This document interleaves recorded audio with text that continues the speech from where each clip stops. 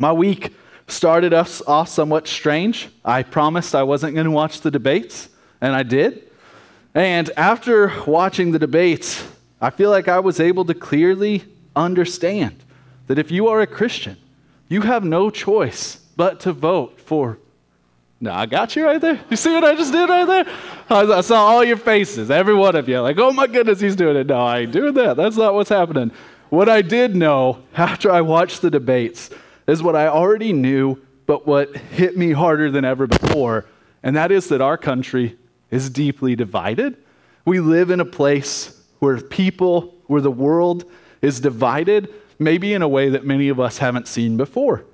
And really, we shouldn't be surprised by that, because that's what sin does. Sin divides us. Sin fragments society. It leads us to isolate from one another. And this is what we're seeing play out in the world right now.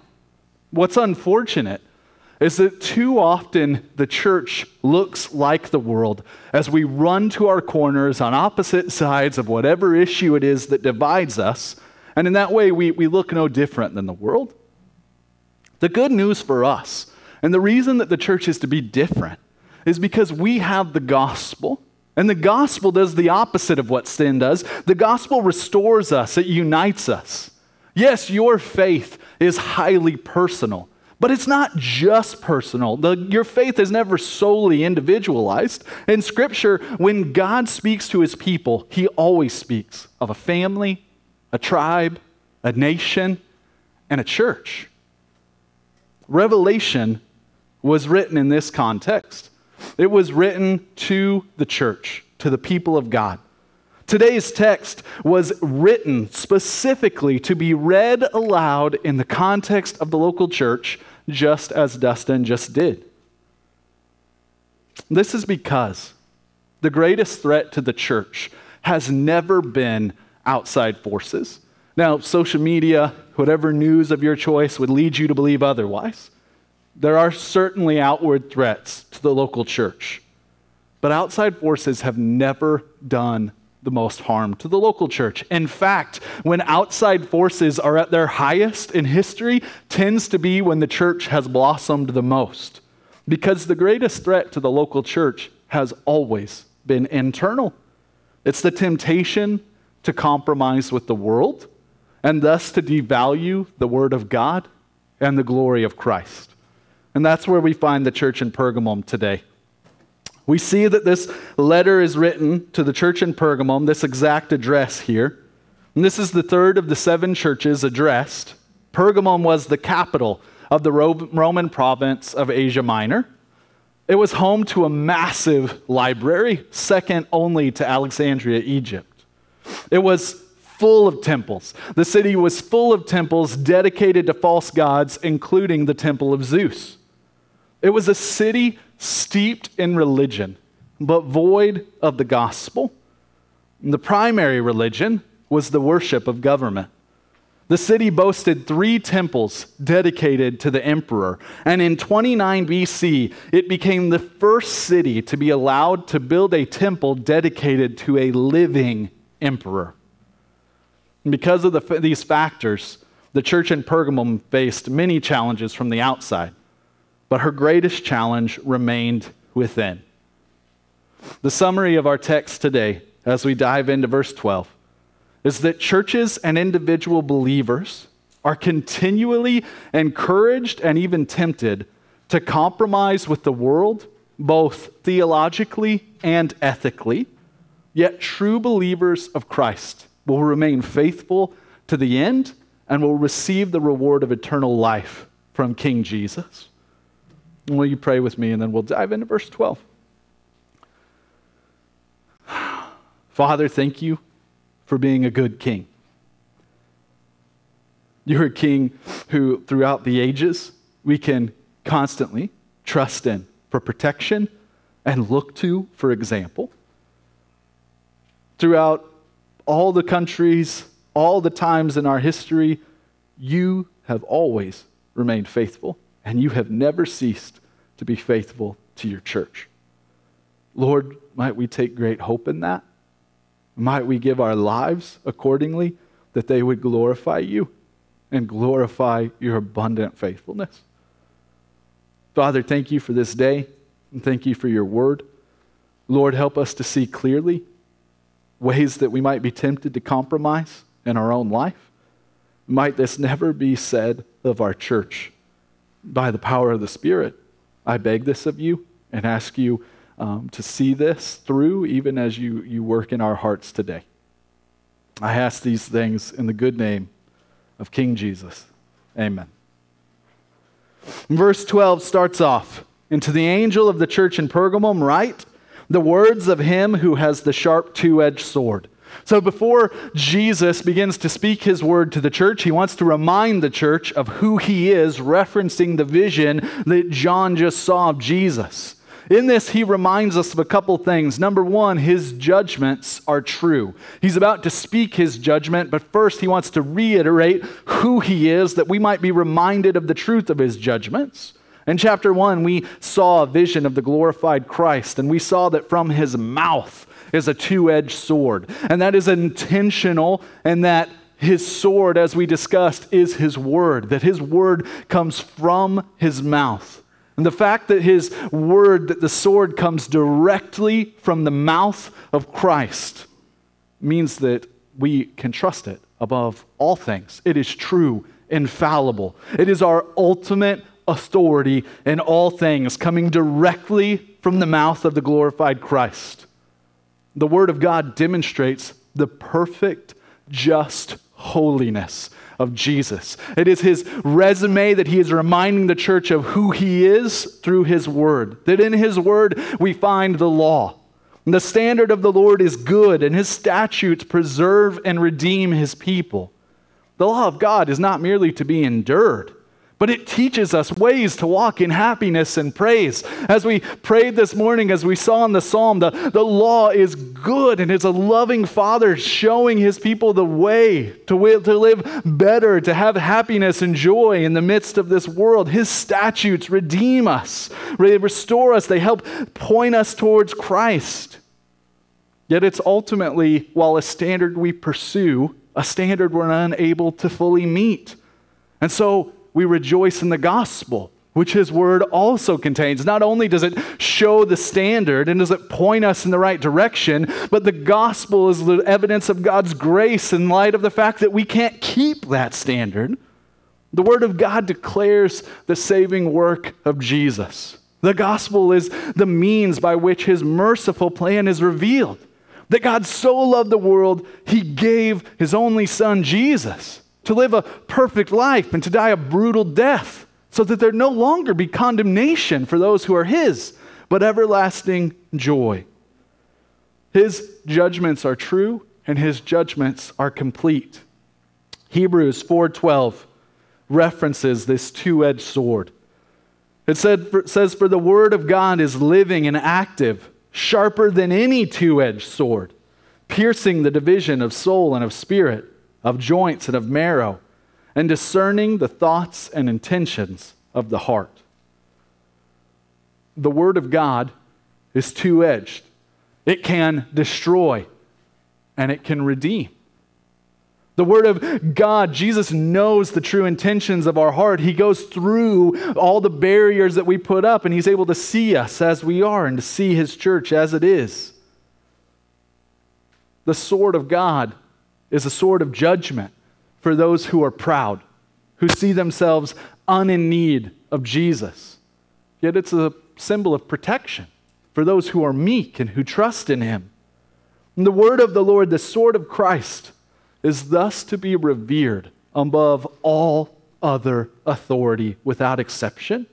It is our guide, our hope, and our protection, even our protection from ourselves. Maybe mostly our protection from ourselves. We are prone to wander, Lord, I feel it. But his word brings me back. I had an experience. I've started to enjoy mountain biking. And this week, for the first time ever in my life, I had to use the Compass app on my iPhone because I was convinced in the midst of the woods, having been on the trails by myself for a little bit, that I was going the right direction. And then inevitably, what's never happened to me before, because I guess I don't live in the wilderness, but I came across something I had obviously seen a while ago, and I had to use that compass and be turned rightly. My natural instincts had betrayed me. This is the truth of our flesh. Our natural instincts, our flesh betray us. God's word is the compass that keeps us in the right direction even when our heart is tempted and desires to go otherwise. Our just God, then in verse 13, after declaring who he is, he commends the church for her faithfulness. In verse 13, he says, I know where you dwell, where Satan's throne is. Yet you hold fast to my name, and you did not deny my faith, even in the days of Antipas, my faithful witness, who was killed among you, where Satan dwells. Jesus in his grace, in each of the addresses to the churches, has first declared that which is good in them. And like a loving guide, he encourages that which is good and to be valued before getting into that which must change. Here we see his word to Pergamum reminds us that we are not only to be faithful, but to be faithful in our context. Jesus is not unaware of the unique challenges that face the community where he has called us. He knows the unique details of this city, and he has placed this church, he has placed you here in this place based on that intimate knowledge of what is needed in this place. And there are many views regarding the phrase where Satan dwells. Some think this term is used to point to the idols and shrines throughout the city. Others believe that this is specifically in reference to the altar of Zeus. This was a predominant place in the city. It's set up on a mountain and could be seen all throughout the city. And others believe that it's in reference to the imperial cult, that meaning the worship of the emperor. I think based on the entirety of Revelation, it seems likely that the third option is what is being referenced. Pergamum was obsessed with the love of the state. And I'm not talking about merely patriotism, but idolatry. They worshipped, built a temple to the emperor, treating him literally as a false god. And this conflict is a recurring theme that we're going to see throughout the Revelation. But the good news is that the church saw that which its city idolized, and they resisted such. They continued to make much of Jesus. And like them, we must be faithful in our witness. The church had faced difficult days, yet some refused to forsake the name of Jesus, even when it cost the life of one of their members. Very little is known about Antipas. It doesn't tell us much in Scripture. We only know that he died due to faithfulness and that the church continued to endure. There's a story in the province that teaches that Nero had him roasted inside of a brass bull, but that's not in Scripture. That's just that's what a story that is told amongst people in that region. What we do know, and maybe this is why John is fairly vague, because the title that Christ applies to him is enough. We do know that Jesus calls him faithful witness. You might remember that term might sound familiar to you, and that's because in chapter 1, verse 5, that term faithful witness is the term used to describe Christ himself.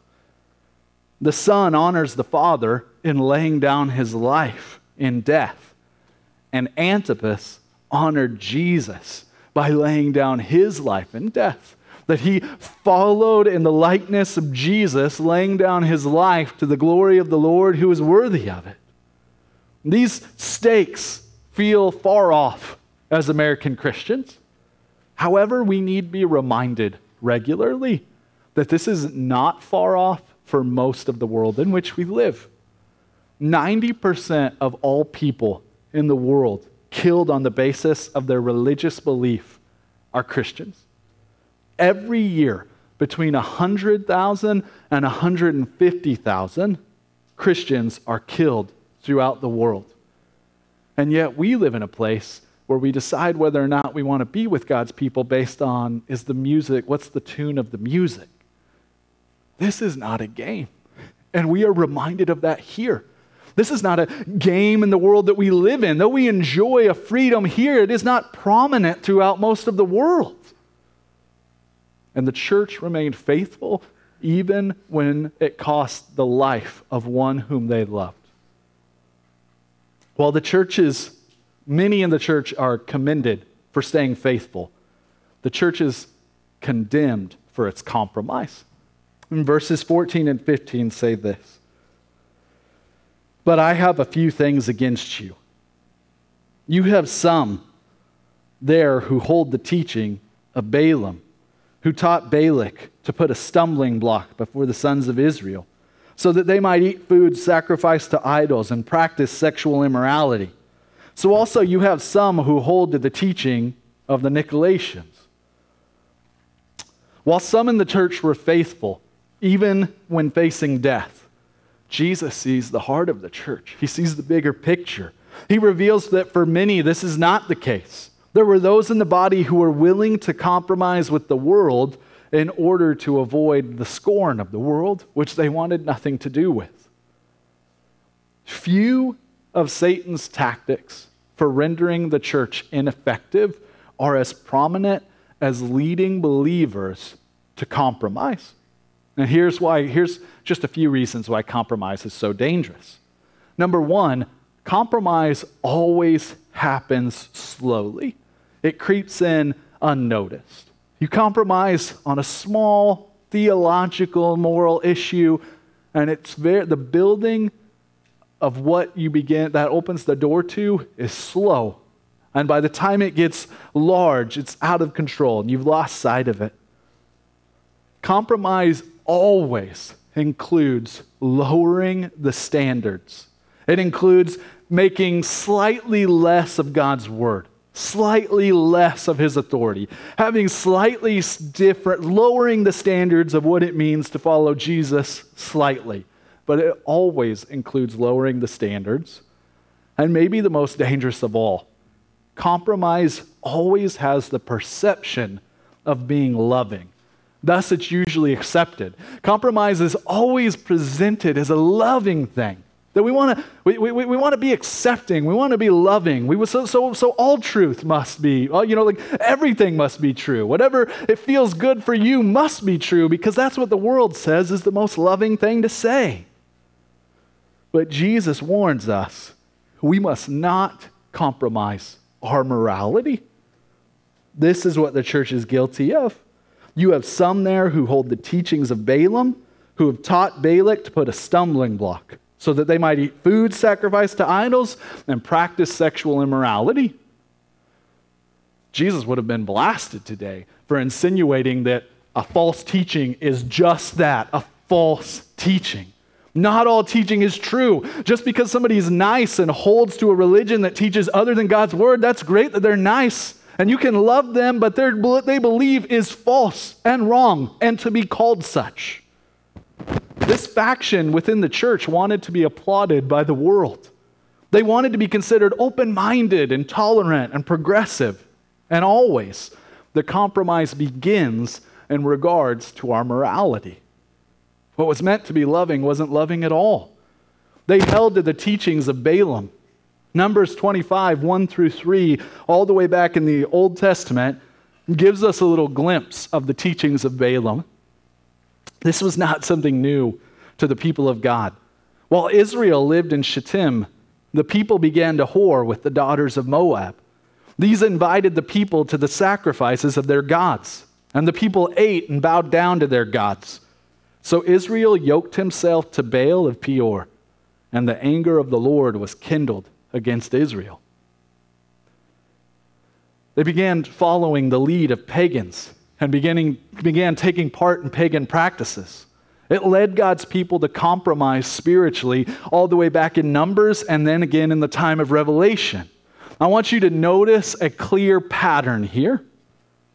God's people began to celebrate the idols of the culture, and then slowly but surely, they adopted their sexual ethics.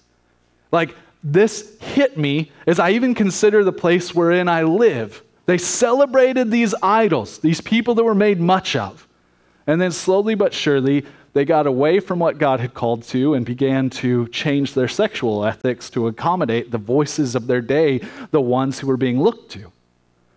In many ways, this sounds so much like America to me. We're so confused about what the makeup of the family, about how, about sexual practices, about morality, because our culture has found idols that are attractive, that are beautiful, and that paint a great picture of what we would like to be. And we start with a worship of them, and then we slowly begin accepting their practices to be true, and it's slow, and it's compromise, and it creeps into the church. Once you begin to compromise your convictions, once your biblical morality begins to change and you begin to compromise, you will inevitably begin to deconstruct your theology slowly but surely. You will either disregard it or you will rework your theology to fit the desires of your heart. I can't say with seriousness enough how vast this truth is. I see it all the time. One starts off holding surely, and rightly to the Word of God until their heart desperately wants something else. Until a sin, an idol, entices them so that they either disregard God's Word must be wrong because it's keeping me from what I want, or what's even more dangerous, what I have pleaded even recently with faithful believers not to do, is they begin to rework God's Word. How can I make it fit that which I desire to do? I recently sat with a man who I would have called a great influence in my life at one time, who was straying, being pulled towards sin, and he was doing just this. And I begged of him, I would rather you just admit that you no longer want anything to do with God's Word than begin to try to reconstruct and bend this thing around the truth of what you want. But we're always prone to do one or the other when we begin to compromise. We must not compromise our theology. Verse 15 tells us that's what the church has done. You have some who also hold to the teaching of the Nicolaitans.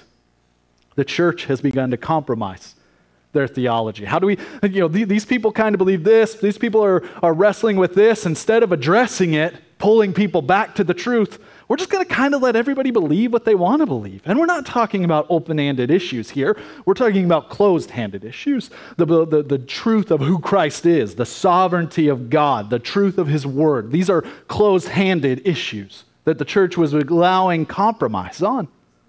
A couple of weeks ago, we discussed the teaching of the Nicolaitans. They were the fad of the day throughout this region. Their teaching was very similar to the teachings of the followers of Balaam. Both philosophies encouraged embracing the desires of the flesh. The basic premise was, live as you like, all is well, do what makes you happy, and encourage everyone to do the same. In both belief systems, doctrine was of little value. And when doctrine is devalued, moral decline will always follow, guaranteed. Thus leaving little noticeable difference between the body of Christ and the rest of the world. This is the greatest tactic of our enemy. He will aid us to attain the highest levels of worldly success, the masses of the crowd, and the delights of the eye, if only we will conform to the world where He reigns. This was the offer He made to Christ, and it's the offer He continually makes to every Christian in every church who follows after Jesus. The church is on the verge of death because the ways of the world had filled it and had dampened the flame stoked by the initial affection for Jesus. And out of a sincere love for his people, Jesus calls them lovingly but firmly to repentance. In verse 16, therefore repent. If not, I will come to you soon, and I will war against them with the sword of my mouth. I want you to notice something. He says, I'll war against them. He doesn't just call out the people in the church who are holding to these wrong ideas. He has acknowledged that there are some in the church who they're not guilty of this, but there are some in the church who are. And he's lumping them all in together. The reason we take membership so seriously, the reason a couple months ago, we stood the new members up here and we spoke and we prayed over them together was because on that day, those of you who are already members of this work were accepting, you acknowledged your responsibility to these people and theirs to you. Because we are a collective body responsible for what takes place amongst our people. Therefore, not acknowledging sin to a brother or sister, not speaking truth to a brother or sister, is not loving. It is the least loving thing you can do. We love one another by being committed to one another, speaking truth to one another, and pointing people towards Jesus. Any compromise that's allowed to take root amongst God's church devalues the church. The church is corrected here with this very warning. Christ warns us to repent. And this is aimed at the church collectively, not just the individuals.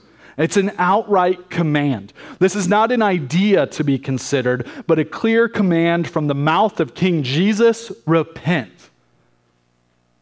In his full glory, the one who the sharp two-edged sword comes out from his mouth, it says, repent. Turn from that which you have been doing wrong. And this command is not left to interpretation.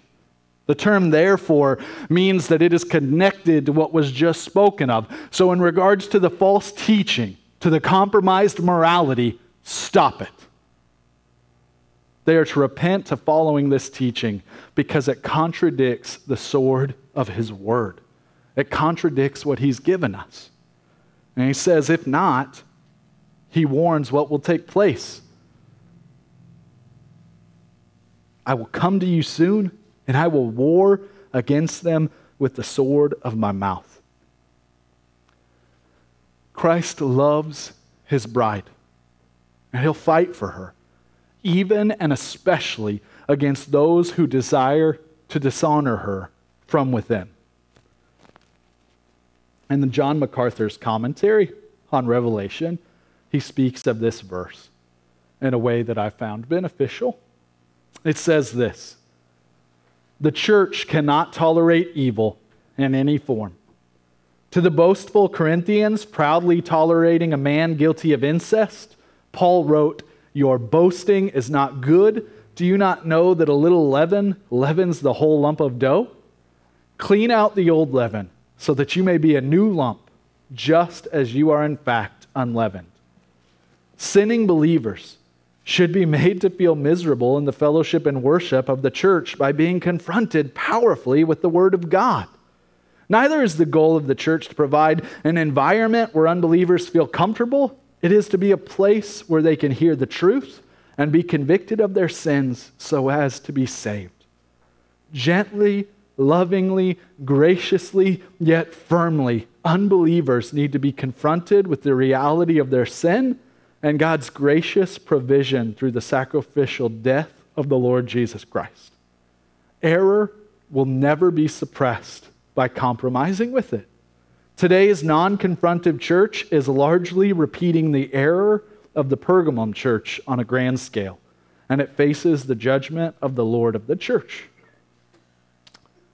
Make no mistake, the doors of the church, and I pray that the doors of our home, should be open and inviting to those who are far off from Jesus. But if you, being far off from Jesus, can hear his authority and not be moved and convicted, then you are not being saved. Like the work of the Lord is that God reveals himself in glory that we might be saved, and then he does his work in us that we might turn away from that which he's called us to turn away from.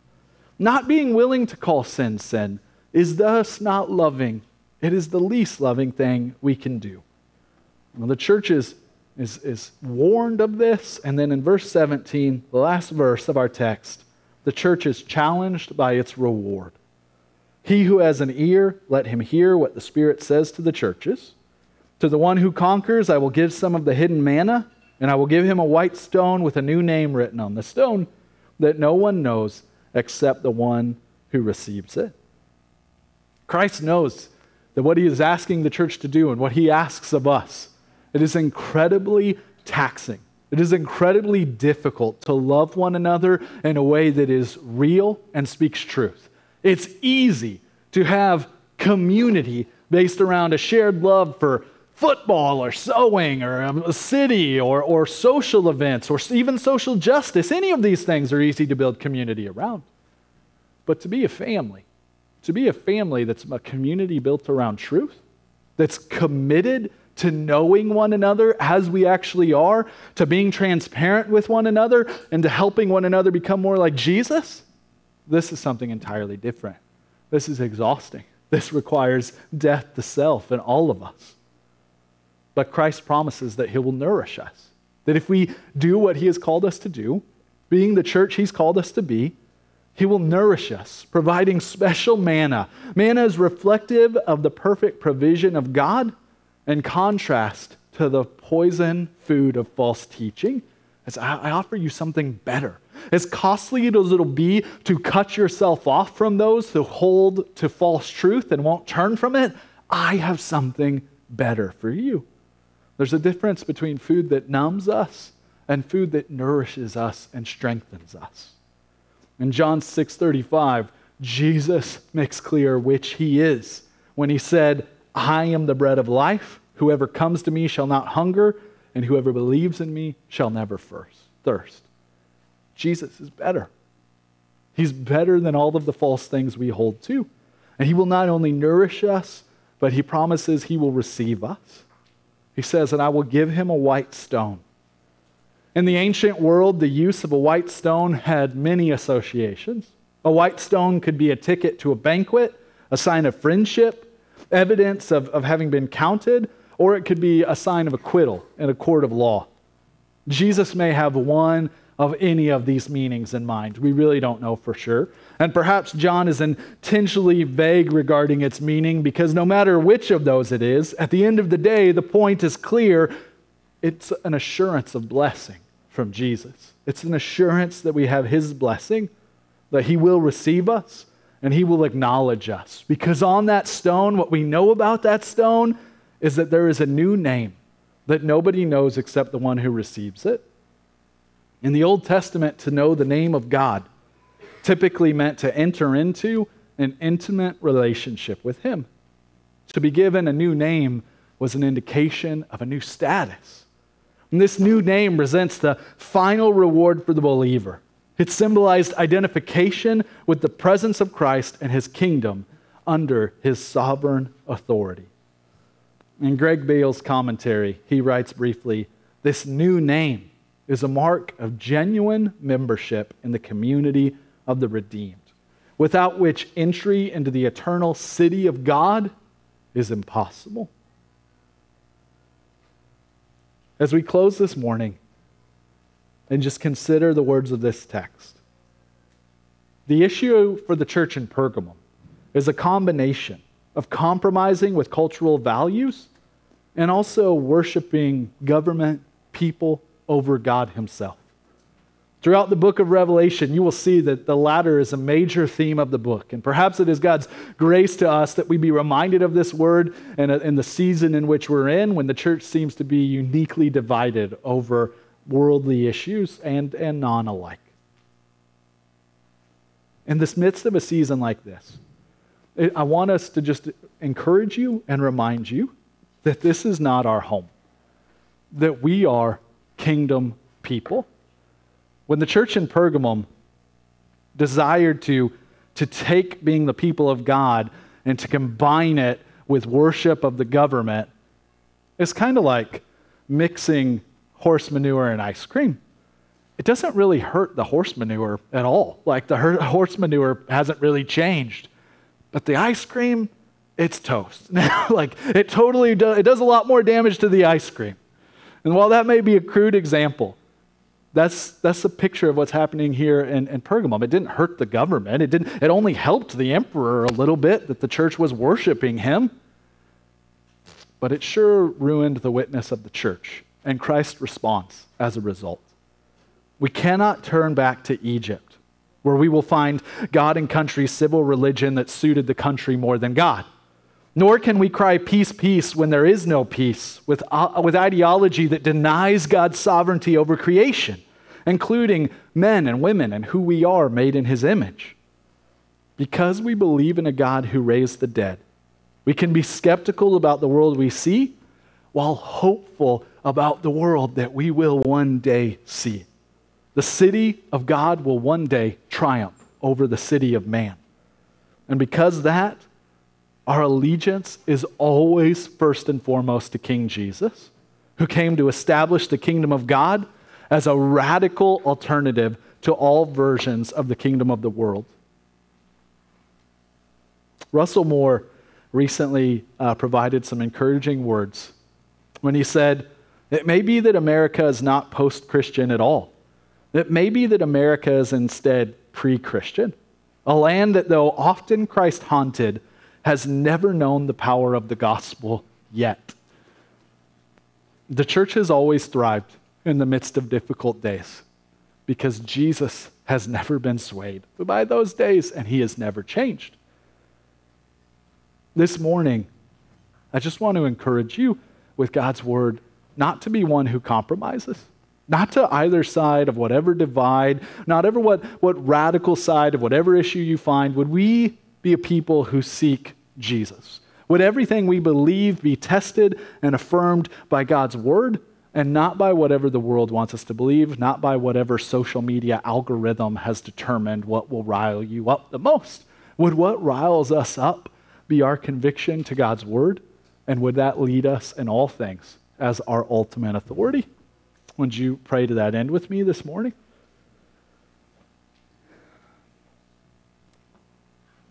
God, thank you for this day. Thank you for bringing us together to hold to your word, to worship you as you are abundantly worthy of. Lord, as we are prone to wander, and our wander can look very religious, and it can look very opposite of religious. It can look very worldly. We can sin either way. We can sin, God, we can sin in your church while being highly involved, and we can live in sin having nothing to do with your church. We are the older brother. We are the younger brother. God, would you be leading us to something very different by the power of the Spirit? Would we be guided by your word? And would the gospel that is revealed in your word, would it unite us as a people who outdo one another in showing honor?